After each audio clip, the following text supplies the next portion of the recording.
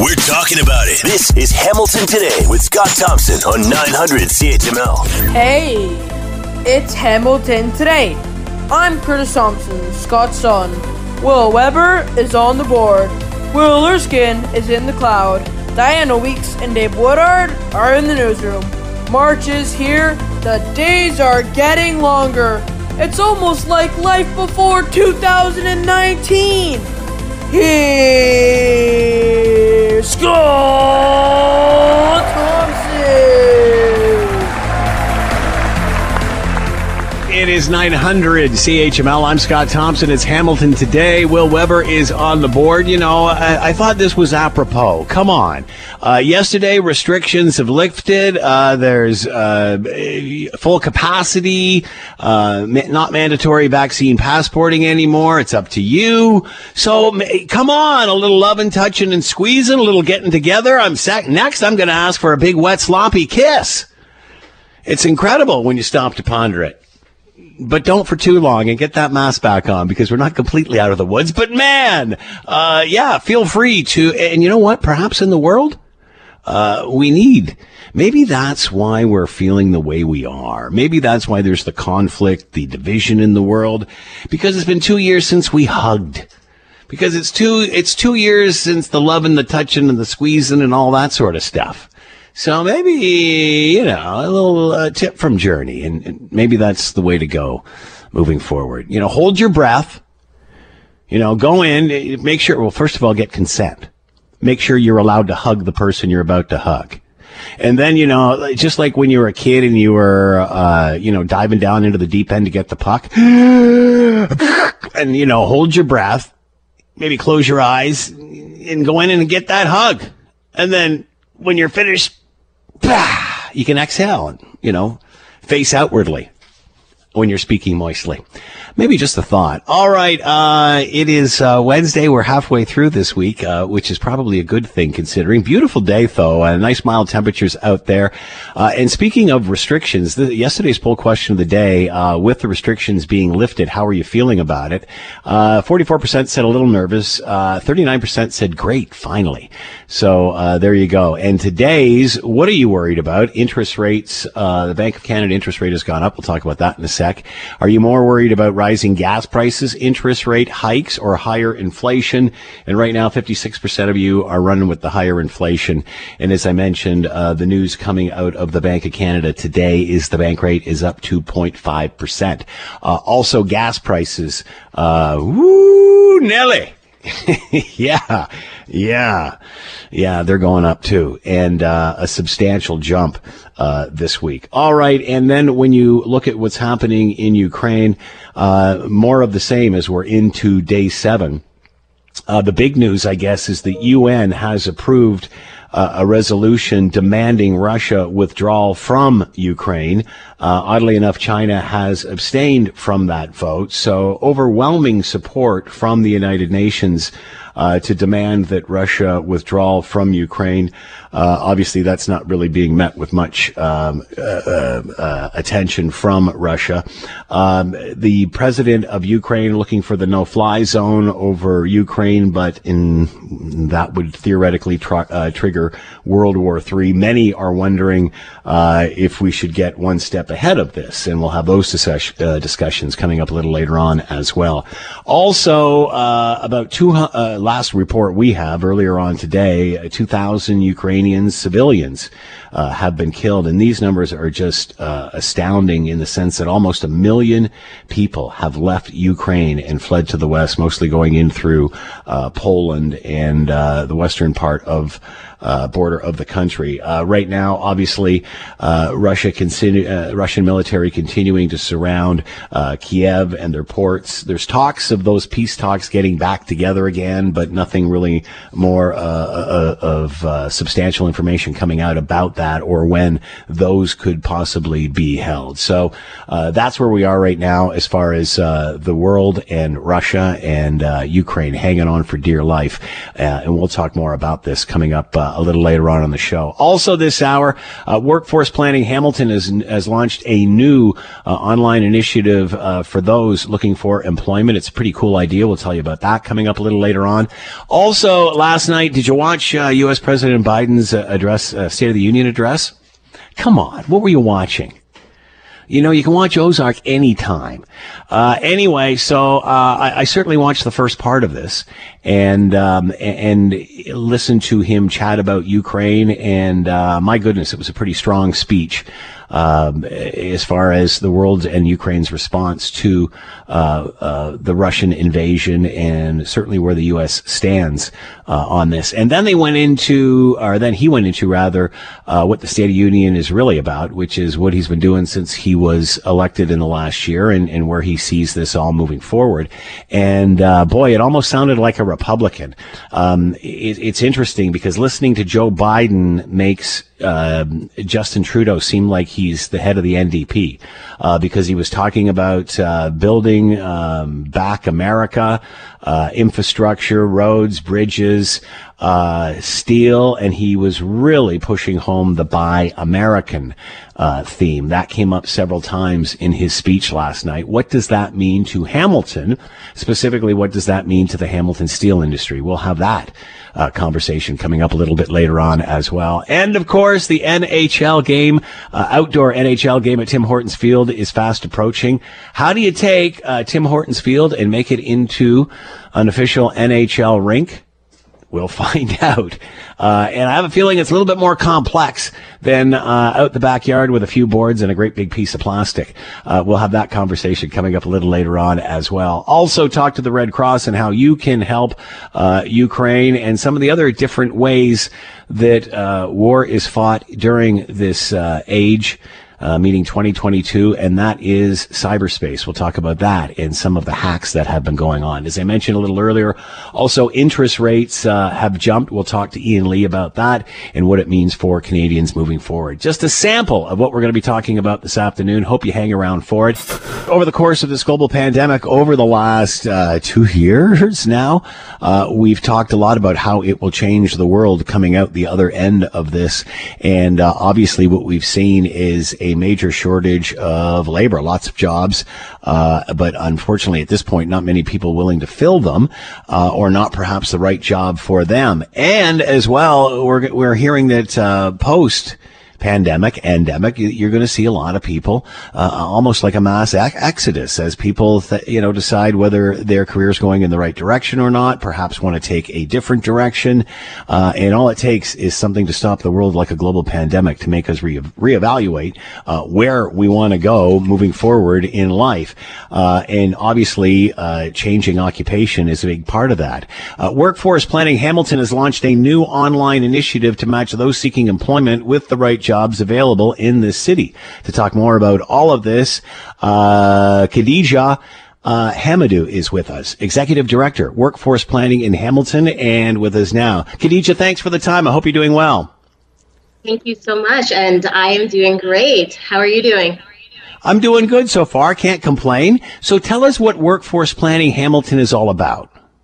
Absolutely. So Workforce Planning Hamilton is a local community planning organization that builds solutions to labor market issues by engaging stakeholders and working with our partners in the Hamilton region. So our vision is really to lead the conversation in workforce development and provide evidence-based analysis by engaging a broad range of labor market stakeholders.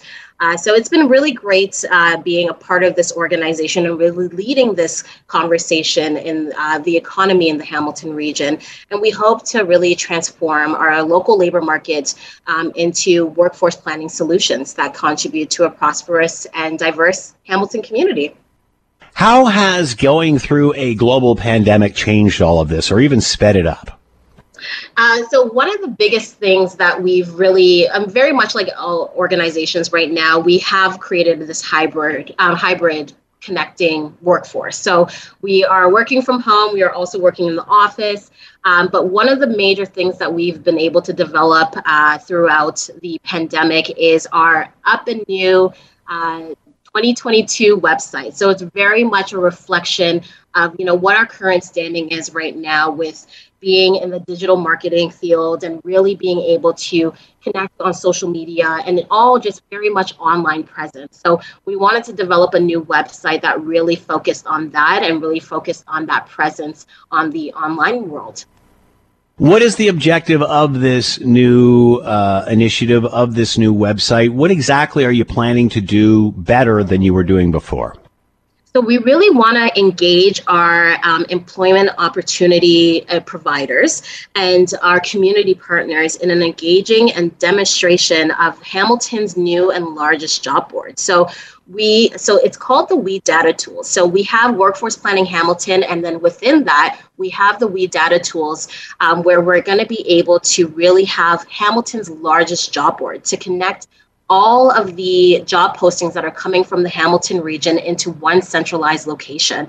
It's been really great at seeing the development of this. It was actually an initiative created by Workforce Windsor Essex, which is a part of our Workforce Planning Board as one of our partners.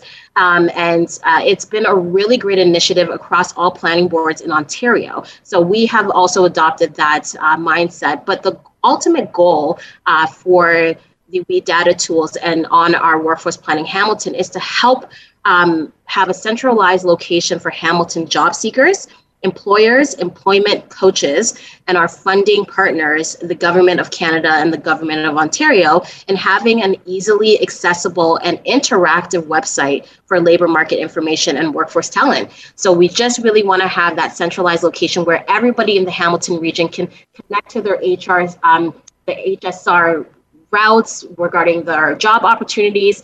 We know that, even transportation is a huge key regarding employment, career laddering, seeing what the other opportunities are in the Hamilton region and how you can connect to the current role that you're in, and seeing what else is out there. So it's just a really great and really interactive way to find job solutions and job opportunities.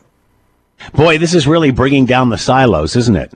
Exactly. It's all about career development and all about understanding where you want to go next. And that's what our website is all about. And it's here to help with everybody that's in the employment field, anybody who is job seeking at this point. It's here to help you. And what's great is that it's the map of Hamilton. So it's very familiarized to Hamiltonians. And that was my next question, is who would be using the service? Is there somebody that's specifically geared towards? It is, like I said, it's all for Hamiltonians at this point. So that's why we always love to market it as Hamilton's largest job board. It's anybody who is in the Hamilton region. And even if you are in the Hamilton region, it's for everyone. Even if you are commuting from Toronto to Hamilton, in the larger Horseshoe region, if you are looking for a job in the Hamilton region, this is where you want to go because it connects you to everything that is in the Hamilton region. So from Stony Creek to Ancaster to Dundas to Hamilton West, it's just all over, but it really highlights every opportunity possible in the Hamilton region. Khadija Hamadou with us, Executive Director of Workforce Planning Hamilton. If people want to find out more, where do we go? You can check us out on Instagram at Workforce Planning Hamilton, our new and upcoming website of 2022, www.workforceplanninghamilton.ca. And we are maybe getting a TikTok soon, so check us out on there as well. Khadija Hamadou with us, Executive Director, Workforce Planning Hamilton, breaking down the silos and putting people in touch with the jobs they're looking for. This is a great idea. Good luck moving forward. Thanks so much for the time. Thank you, and have a great day. The United States. You're listening to the Hamilton Today podcast from 900 CHML. The United States Department of Justice is assembling a dedicated task force to go after the crimes of the Russian oligarchs. We're joining with European allies to find and seize their yachts, their luxury apartments, their private jets. We're coming for your ill-begotten gains. And tonight, I'm announcing that we will join our allies in closing off American airspace to all Russian flights, further isolating Russia and adding additional squeeze on their economy. Very powerful and very uniting speech at the very beginning of all of this. And it was great to see America and certainly everybody standing up and cheering at the same time and uniting in that form, although that was certainly limited. Let's bring in Reggie Giacchini, Washington correspondent for Global News. He's with us now. Reggie, thanks for the time. I hope you're well. Good afternoon. So obviously very powerful out of the gate, and the first half of Ukraine, the second half more domestic. Can this unite the United States, or is conflict, or will conflict bring the United States together? I mean, it can mend a political rift, at least as so far as foreign policy goes. I mean, look, for a significant part of that speech that President Biden made at the very beginning, talking about the situation in Ukraine, explaining to Americans the gravity of the situation and why something happening thousands of kilometers away has an impact in their backyards. You saw that there was a bipartisan round of support via applause for how the president is handling the situation and pushing back on President Putin, along with standing with the Ukrainian people. So there is an opportunity here for the president to seize on bipartisanship. But outside of foreign policy, it may still be a difficult task. So are the Republicans, is it safe to say, united with Biden on his approach to all of this?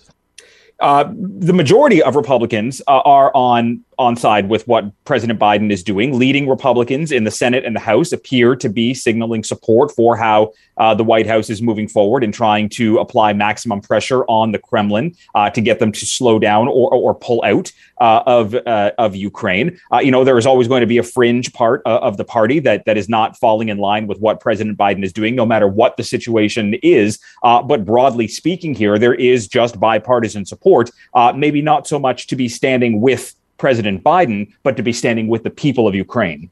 Does this seem to be the whole Ukraine situation? Does it seem to be getting the attention of Americans, or are they still busy, coming out of the pandemic and everything else that's going on in the world? I mean, look, domestic crises in this country are obviously top of mind for the average person, whether it is, the pandemic or the coming out of the pandemic or the fear of what could come next, along with inflation. That partly because Republicans really try to drive home a message that inflation is due to the agenda and costs associated with the Biden administration. Nonetheless, there is still, a general worry here that something could go wrong, especially with the rhetoric that came up recently about the use of nuclear weaponry, which is why you saw the president stand at that podium making an address to a domestic audience along with a more global audience to say, look, America can get through this. It's going to be tough right now, but it will be better in the end.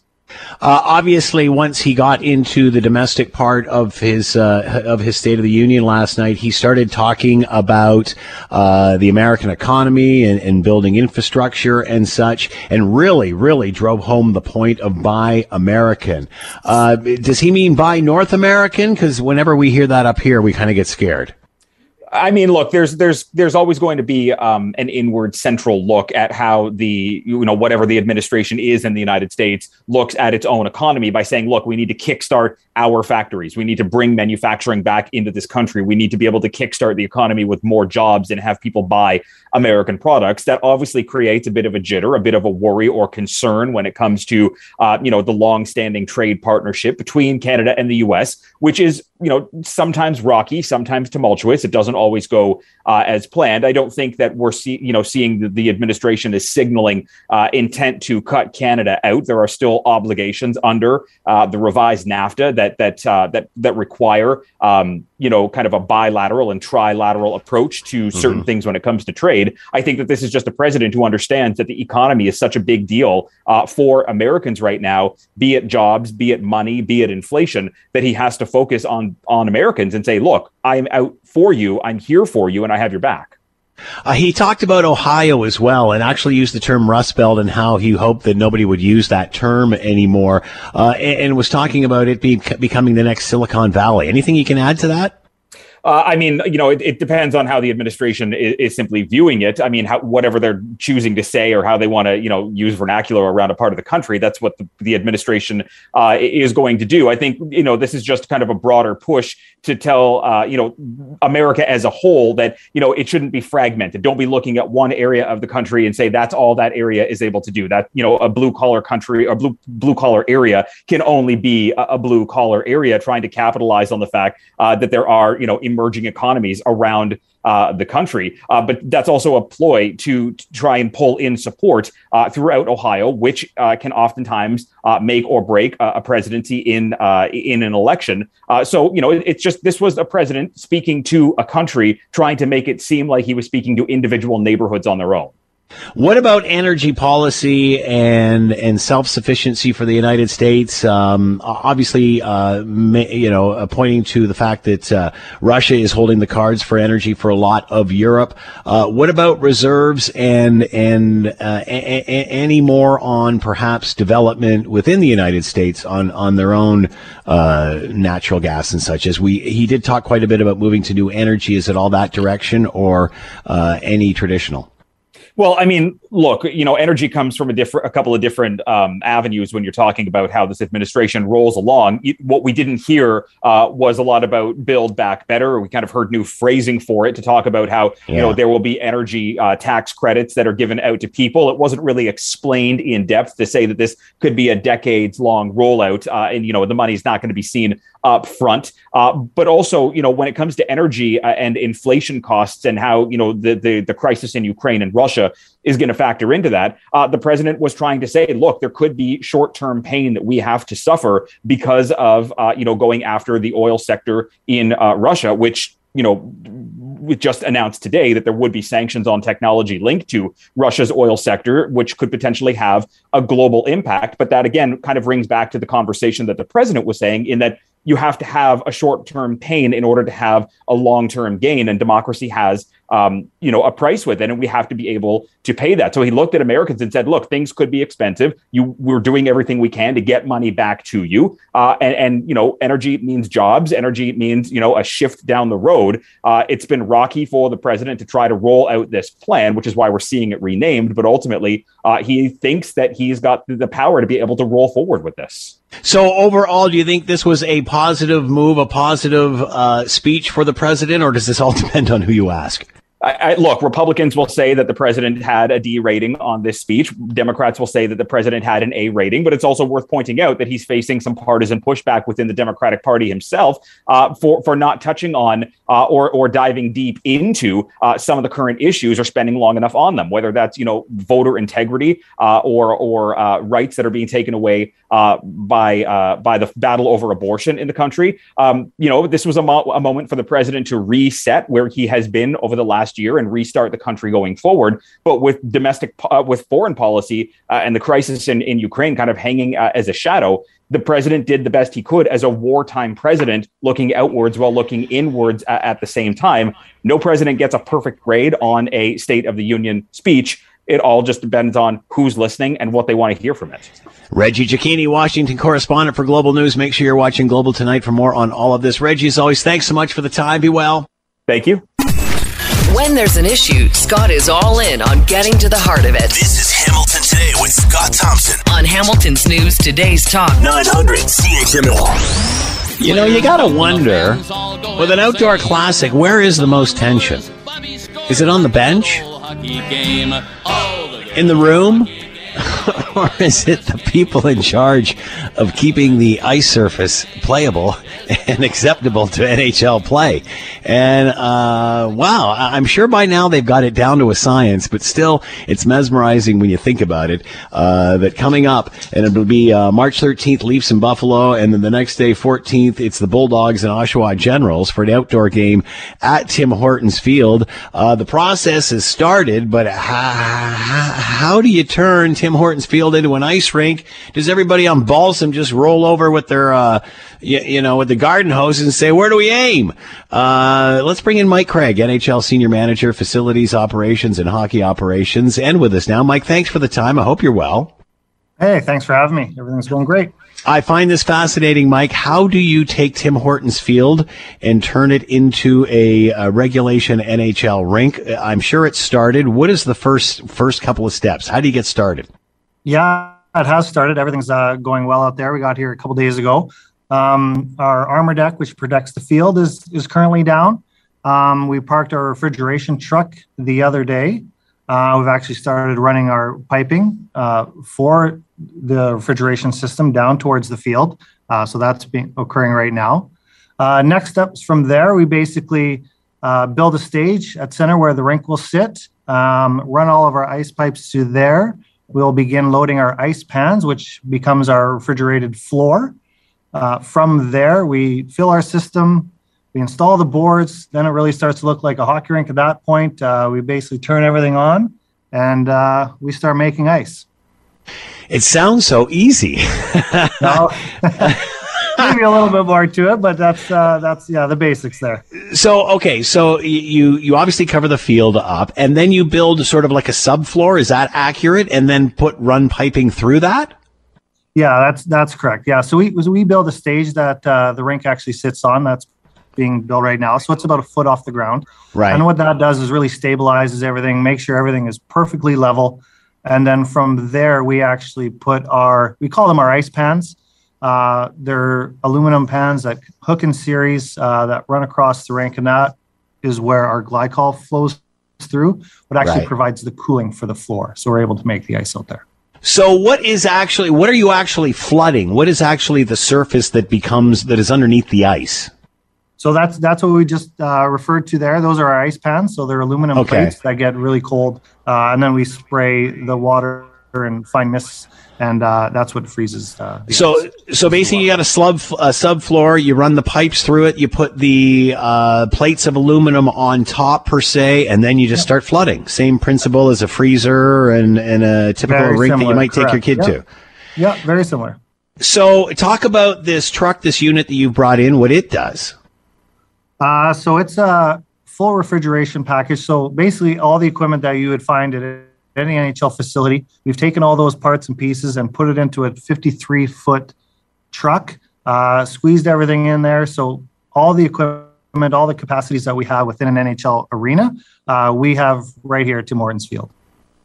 So how long does it take from the day that you arrive with this truck on site and your crew and such to the point where you start making ice? From that point to begin making ice, we're anywhere kind of 6 to 7 days, and then another probably 6 days or so of ice making, and then ready for practices. So within that ice making time is when we paint the ice white, install all of our lines and logos, and then really trim everything up and getting ready for practice day and game day. How thick is the ice surface that they'll be playing on? So for out here, we're a little bit thicker than we would be in a normal facility. So by the time we're done, we're pretty close to about 2.5 inches thick. Really? So what are the biggest challenges? Because obviously you've done this a few times now. I'm sure you've worked some of the bugs out and you've got it down to a craft now. But what is the biggest challenge doing this sort of thing? Is it the weather? You know what? It is the weather. I think, every time, that's something that we watch constantly, trying to really adjust our production schedule and making sure that we're really kind of, again, watching that forecast and adapting to where we need to make sure that everything happens on schedule and we're ready for our practice and game days.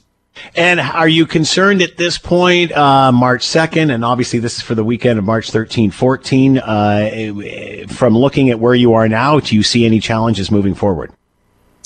Again, we're just, we're watching weather. Everything looks pretty good. We got a little bit of warm rain coming on Sunday, which I think we'll be prepared for.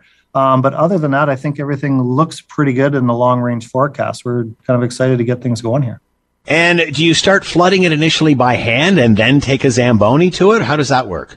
You know what? For outside, we basically do everything by hand. So everything is done in fine mist layers. Countless hours are spent out there spraying, which will be just over 20,000 gallons of water.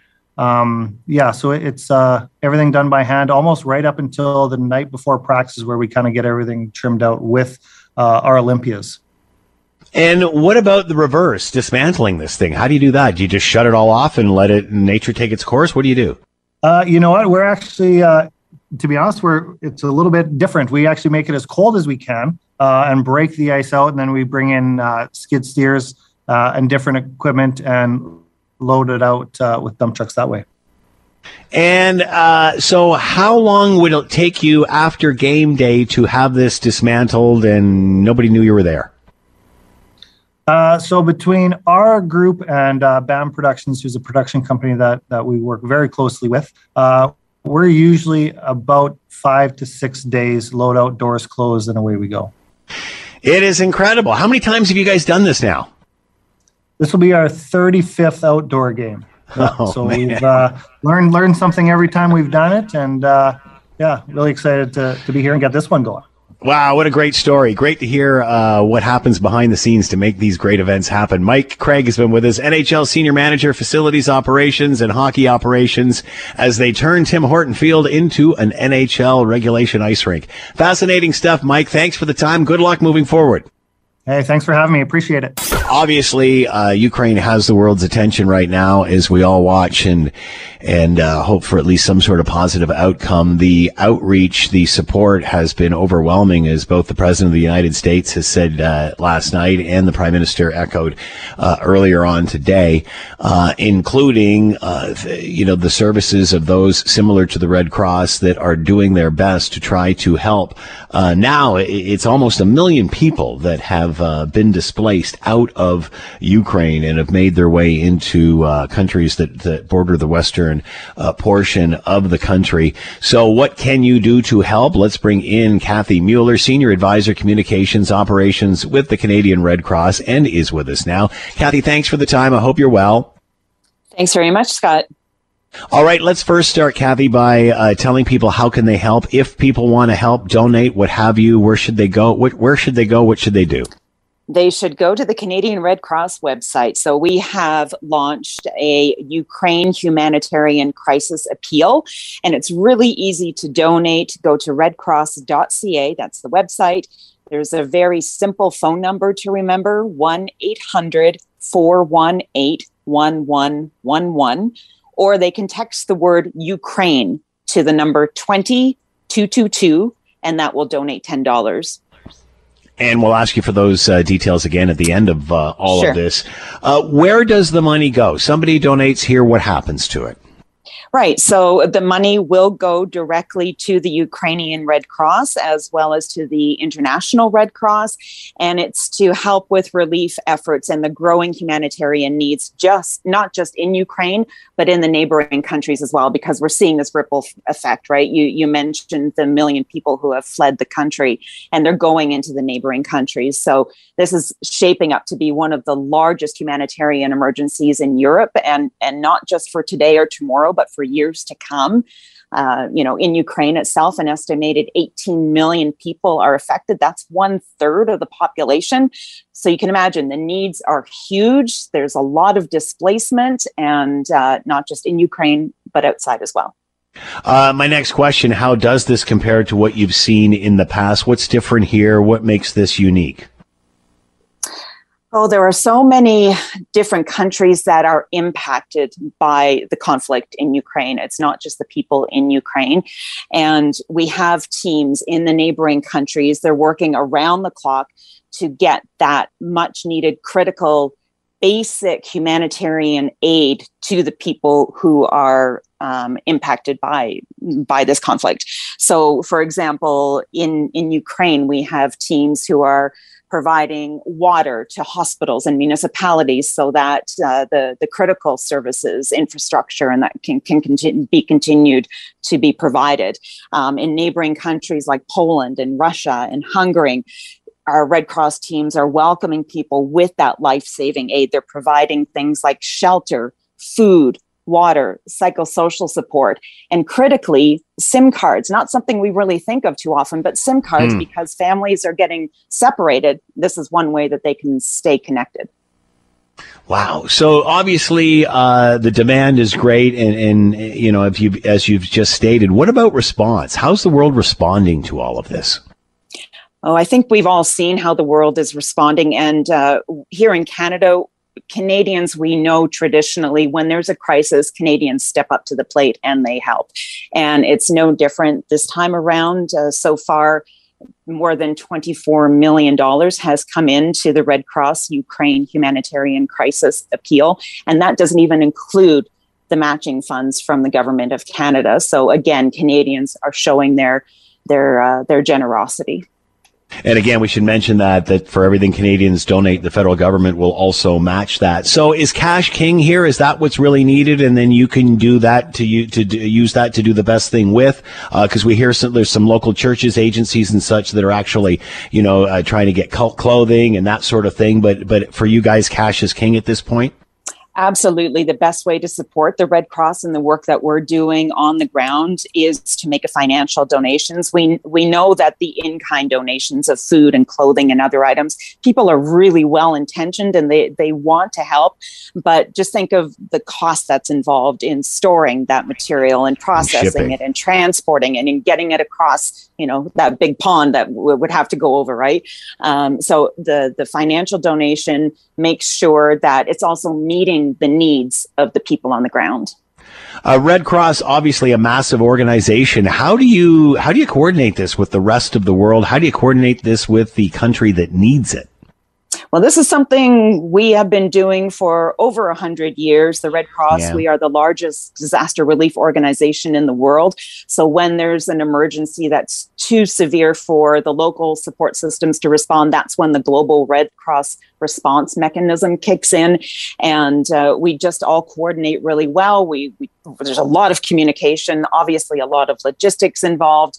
And we make sure to try and avoid as much duplication as possible, but also to make sure that there aren't any gaps. And of course, not their first rodeo. They've been doing it for an awfully long time. Once again, Kathy, if we want to make a donation, what do we do? Where do we go? Sure. So there are 3 ways. You can go to the website at redcross.ca. They can call the 1-800 number at 1-800-418-1111, or you can text the word Ukraine to 20222. All right, Kathy Mueller with us, Senior Advisor, Communications Operations with the Canadian Red Cross, telling you how you can donate to help those in Ukraine and surrounding areas. Kathy, thanks for the time. Good luck moving forward with all this. Thanks so much, Scott.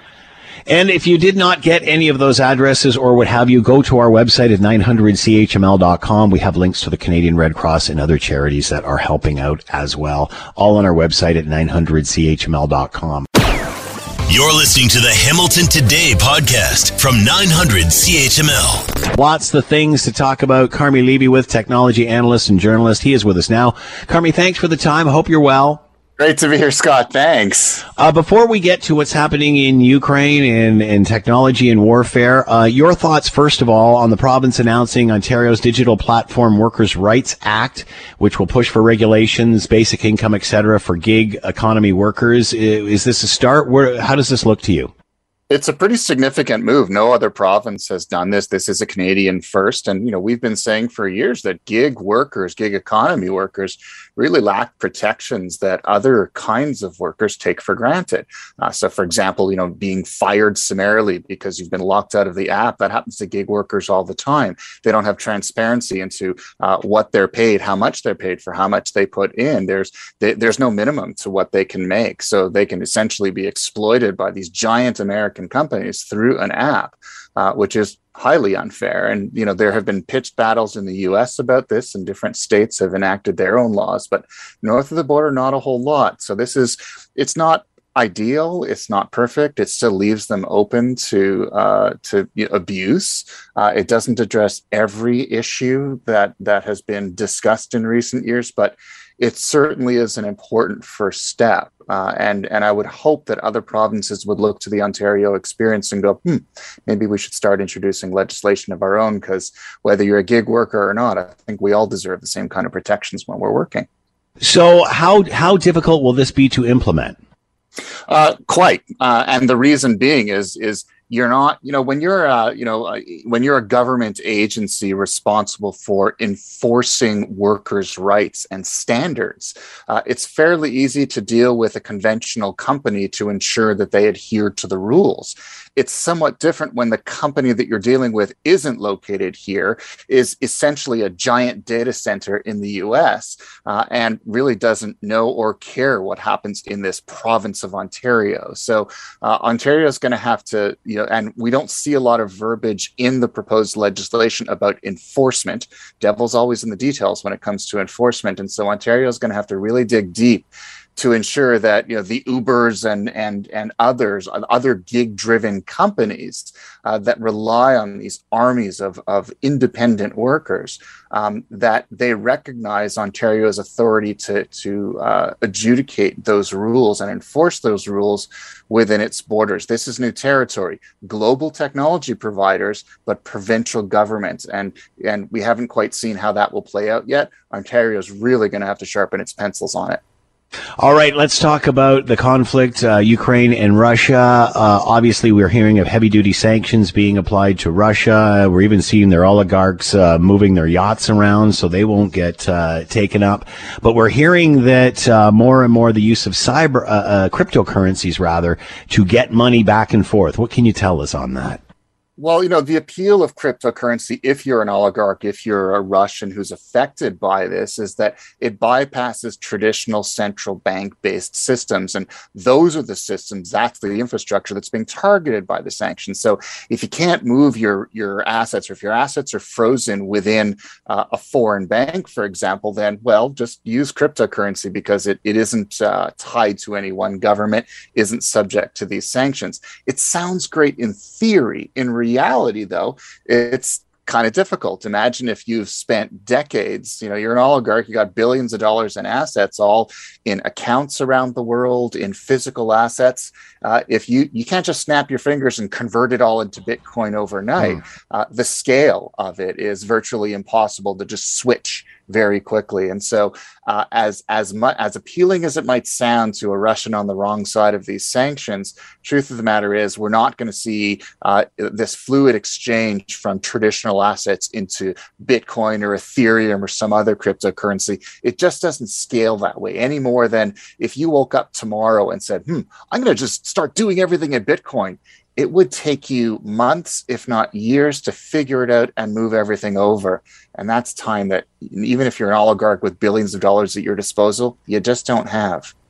A matter of time before something like that happens. Is this a future for this industry? What does this mean for the crypto industry? Does this tarnish it in any way? Well, certainly. I mean, every time we see so-called bad guys using cryptocurrency for whatever purpose, it hangs on the reputation of Bitcoin. It gives us another reason to maybe we'll stand on the sidelines a little bit longer because it doesn't look quite legit. I mean, if a Russian oligarch is using it, then maybe I shouldn't.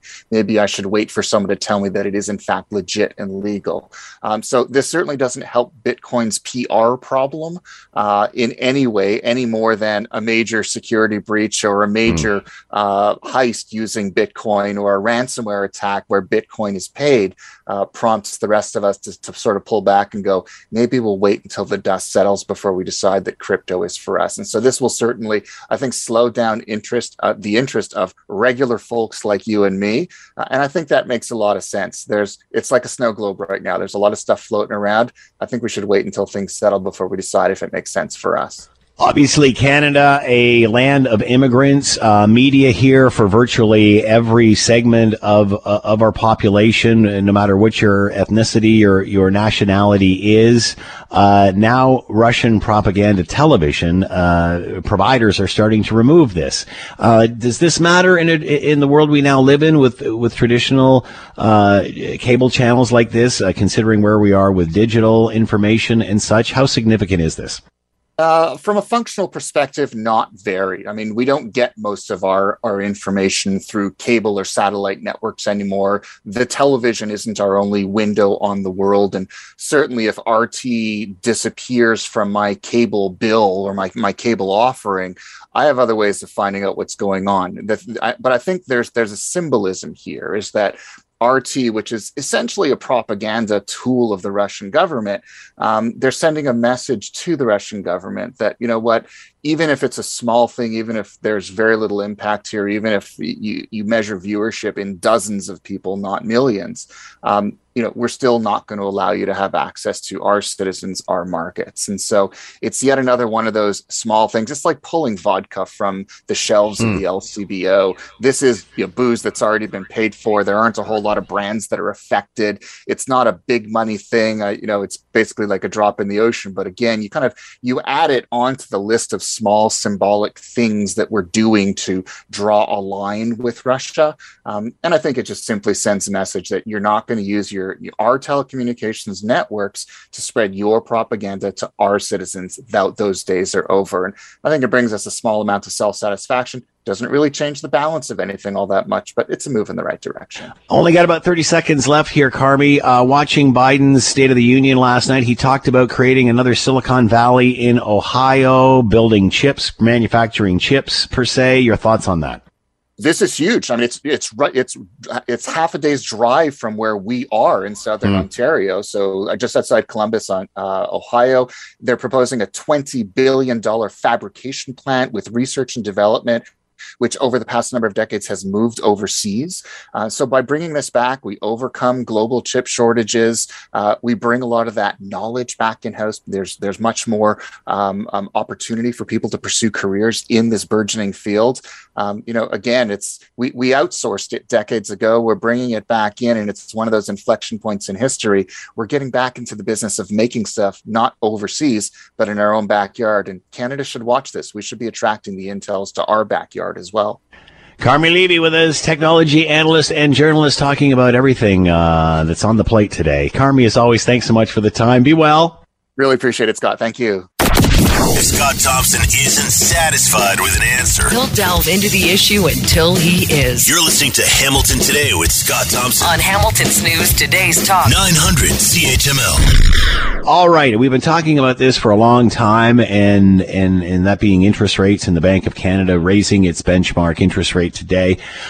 We've certainly been talking about it for a while. We've seen how the pandemic has affected interest rates over the course of the last 2.5 years. And obviously the Bank of Canada sensitive to that as we come out of this global pandemic. And now you add into this world conflict with the invasion of Ukraine by Russia. How does that affect all of this as we move forward? And we see the Bank of Canada raising its benchmark interest rate today, 2.5%. Let's bring in Ian Lee, Associate Professor, Sprott School of Business, Carleton University. He's with us now. Ian, thanks for the time. I hope you're well. I'm doing very well. Thank you very much. We knew that this was coming. We were trying to manage our way out of this global pandemic. Then all of a sudden there's a conflict in the world with Ukraine and Russia. How does that affect this decision? Does it make them more cautious? Does it bring it on sooner? Does this conflict have anything to do with the rate going up today? No, but it's going to in the very, very near future. So let me unpack there's two separate things. There's as you just said, coming out of the pandemic and what's been going on in Canada. The last quarter, GDP rose by over 6%, far above what they were anticipating. The economy is really running red hot. Inflation's running higher than they thought. And so, and the Bank of Canada governor said in a speech very recently that the economy is performing at full capacity. And that's a signal, because when it's at full capacity, it can't supply more stuff to people that want it because everything's running full tilt. It's like, the car running as fast as you can possibly drive your car, perhaps illegally, or on a racetrack. You can't go above a certain speed limit. You can't go above a certain speed because the car is only built to go so fast. Well, the economy, when it approaches full capacity, it just can't go any faster. So what happens is people start bidding up prices to try to get scarce goods they need. That's the signal for interest rate increases. That's what happened today. Now you overlay on top of that what's going on in the savage policies, the murderous invasion, but that's what it is, of Ukraine by Putin. And it's going to have a couple of very important consequences for the world economy, including Canada. One is it's driving up energy, as we know, and that means specifically oil. And markets hate uncertainty. And it's not just generalized uncertainty, it's uncertainty about the actual oil, because Russia is one of the 3 largest producers of oil in the world. And so if that oil gets cut off because they choose to cut off Europe, or because Europe decides to cut Russia off by cutting off their cash flow, that'll create a shortage, an imbalance in global supply and demand. That will push up prices too.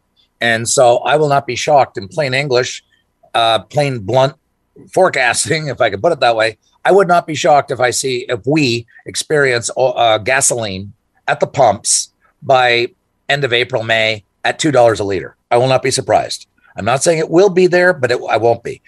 Then the second variable, Russia and Ukraine are very, very large grain producers. Roughly a third of the exports in the world come from those 2 countries. So if the savage bombing by Russia of roads and railroads and infrastructure prevents Ukrainian grain exports to get to market, and we don't allow the Russians, because of all of the sanctions on them, very, very draconian sanctions, don't allow the grain to get to market, this will create shortages of grain products, which in turn will put upward pressure. So where I'm going with this is that in the next several months, the pressure on prices outside from increasing oil prices and increasing grain prices are going to push up food inflation significantly. Do you see this changing Canada's energy policy in any way, or even the energy policy of the world? I do. I've been following this like a hawk. You and I have talked about this in the past. I noticed the comments and read the comments only last night after President Biden's State of the Union address, which I did watch, by the way. And the senator from West Virginia, who's a Democrat, but he's a very, what they call a blue dog Democrat, a very pro-business, and he's from a coal state. And he said very bluntly, I will support President Biden in the Senate. He said if he announces that energy is national security. In other words, he's calling on President Biden to essentially reverse what's been discussed and tried for the last 5 or 6 years, or maybe 3 or 4 years. That is to say, the whole drive toward decarbonization and, downplaying or reducing our dependency on oil and gas. And he's saying we can't do that. And other independent analysts I'm reading are saying this is changing everything. This is a global game changer because we've realized, the Europeans especially so, how incredibly vulnerable they are on this one country, Russia, and how Putin, that emboldened Putin.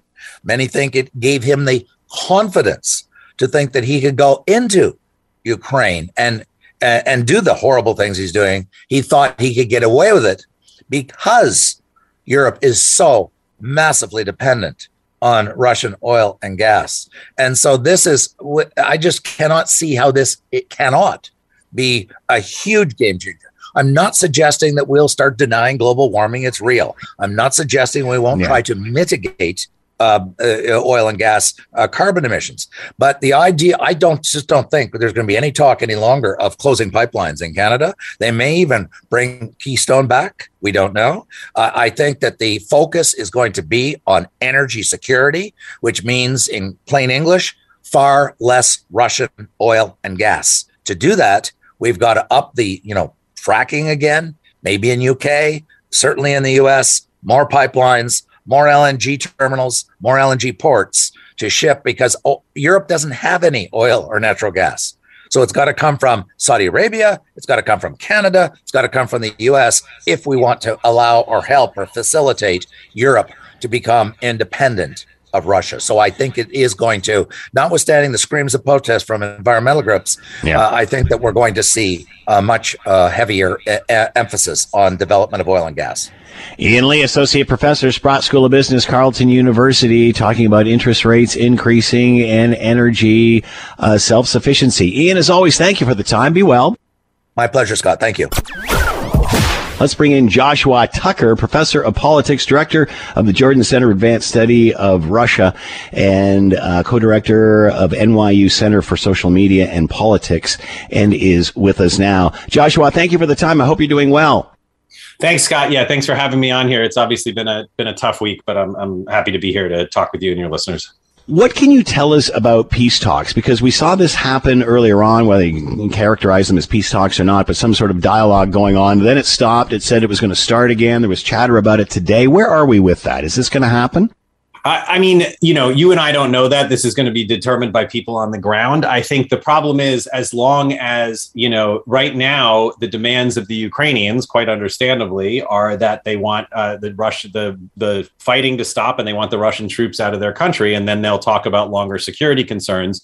Whereas if the Russians are sticking with their claim that they want their demand here is the demilitarization of Ukraine, it's hard to see how these talks can come to an agreement. So is this just lip service at this point? Is this just courtesy? I mean, you never know. I think on the one hand, there's advantages to both sides to appear to be willing to talk about peace.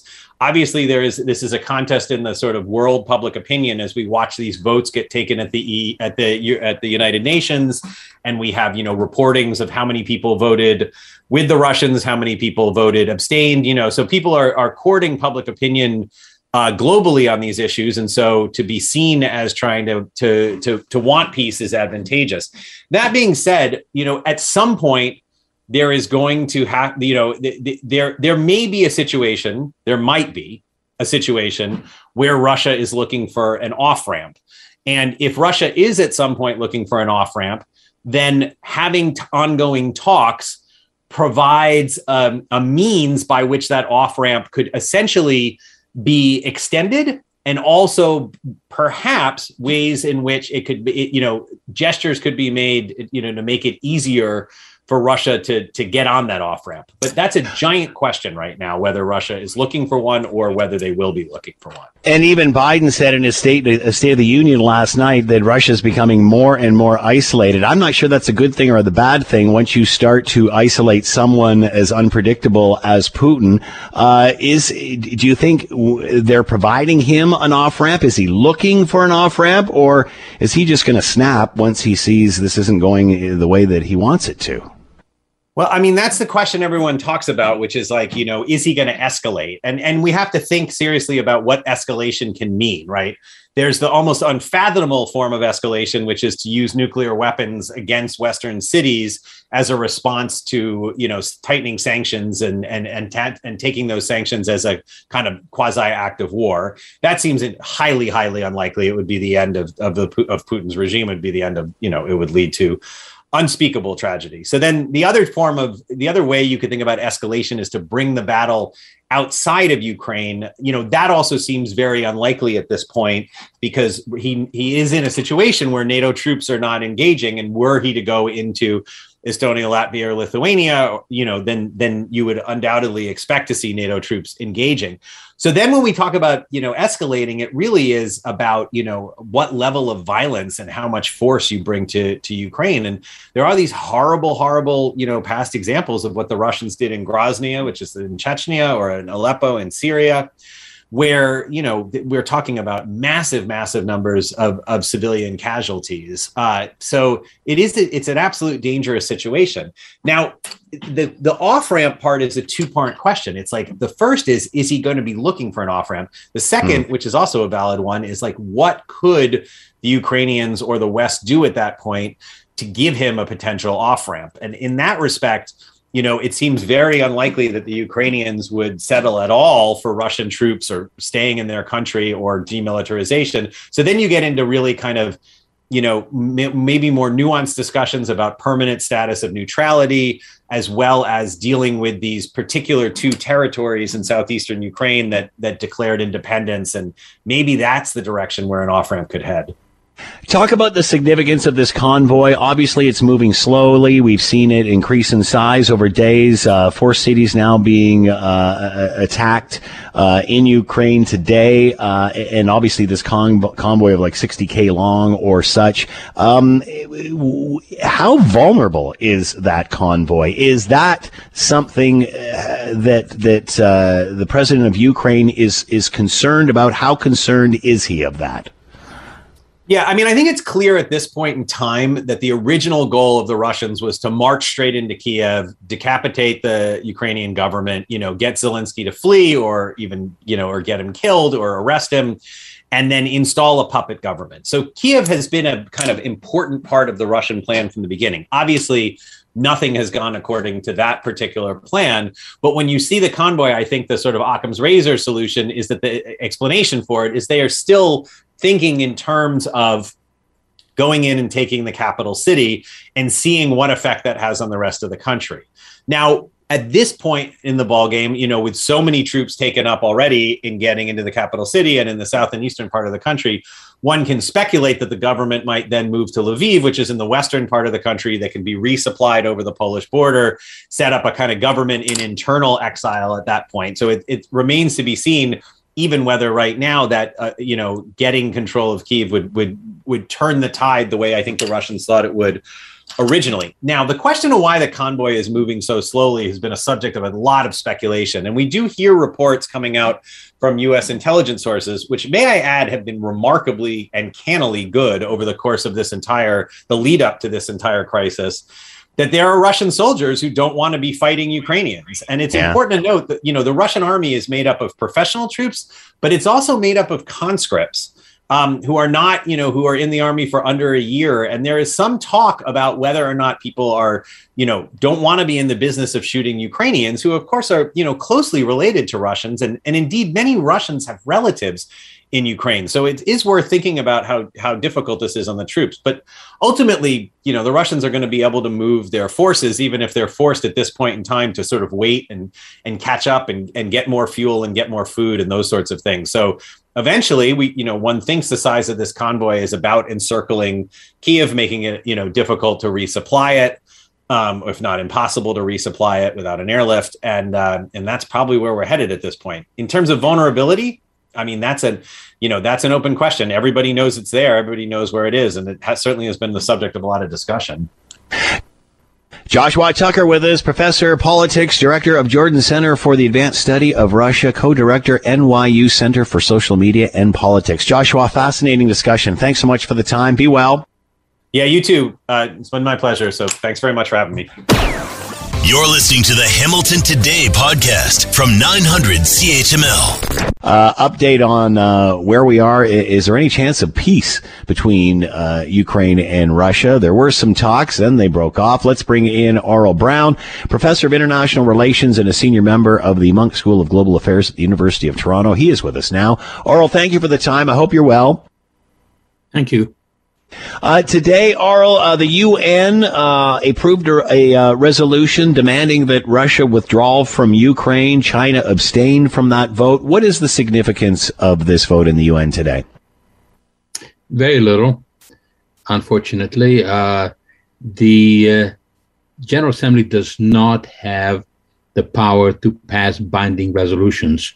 Those can be only passed under Chapter 7 of the Security Council. But Russia is a permanent member of the Security Council, and they can veto it. So for all intents and purposes, the UN is toothless. It has, at very best, symbolic value.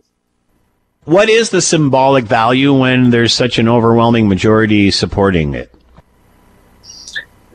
It would matter if Vladimir Putin cared about the world opinion. He doesn't.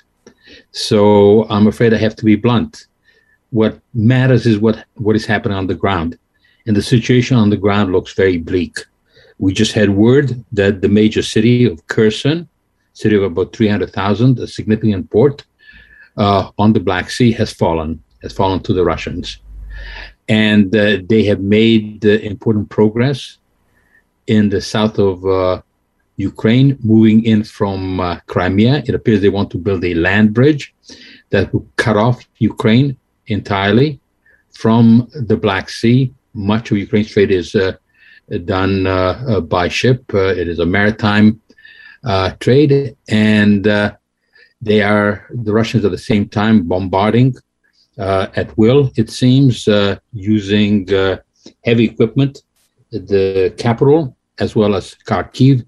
They have attacked a university, hospitals. The brutality of the Russian attacks are increasing. And Mr. Biden gave this triumphalist speech yesterday, State of the Union, that historically will be viewed as, I'm afraid, really bizarre, where he basically made the argument that the operation was a brilliant success. However, the patient may be dying. We've heard the term no-fly zone over Ukraine. Many said that would start World War III. Some have said it's already moving to the starting blocks. Is this something that the West should get ahead of? At this point, it would be highly unlikely. The West now is unified after Ukraine possibly might be mortally wounded. The Germans have made a U-turn, willing to provide armaments when they may not be able to get them in. They do not have control over the air. Trying to create an air bridge would mean a direct confrontation with Russia. And Mr. Biden made it very clear that he is not going to fight Russia in Ukraine. Basically, he said that Ukraine is going to have to defend itself, and that the Russians have a free hand in terms of direct NATO involvement inside Ukraine. Obviously, we're at day 7 with this. Many have been noticing and talking about the growing convoy, up to 60K long. We've heard reports of, coming into Kyiv and such. What is the significance of that convoy? Why has it slowed down? Are they in a vulnerable position, or is this just a waiting game of cat and mouse? We just don't know. It does seem that they have had logistical problems.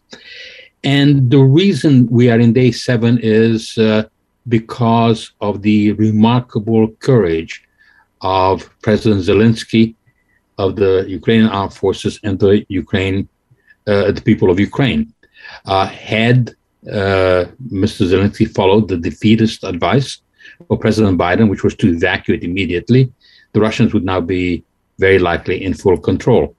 But Mr. Zelensky has managed to rally Ukraine and rally the EU, though it may be too late, but at least Ukraine has a small chance because it is fighting back. It has inflicted significant damage on the Russian invaders.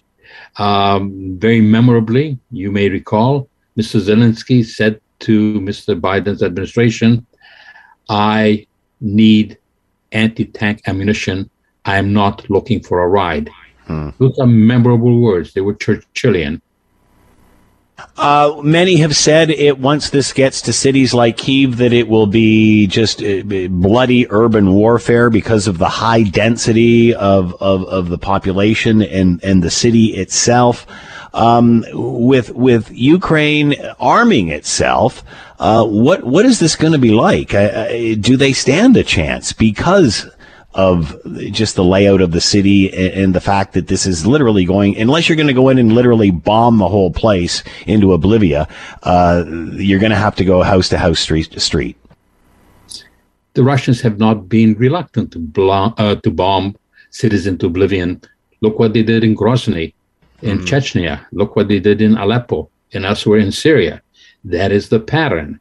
They managed to get away with it. The West had stood by and allowed this. They allowed it in Syria, and they have reacted very late and very ineffectively so far in the case of Ukraine. There could be a miraculous turning around. There could be a demoralization of the Russian forces.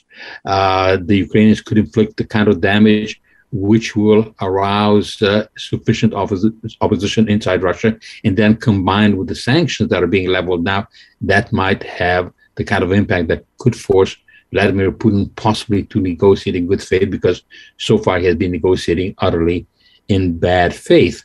But it depends largely on what the Ukrainians are able to do. And yes, undoubtedly the Ukrainians will try to resist. But a population needs food, it needs water, it needs heat. The Russians have attacked a pipeline now, a major heating pipeline in Kiev. They are running short of food and of medicine in Kharkiv.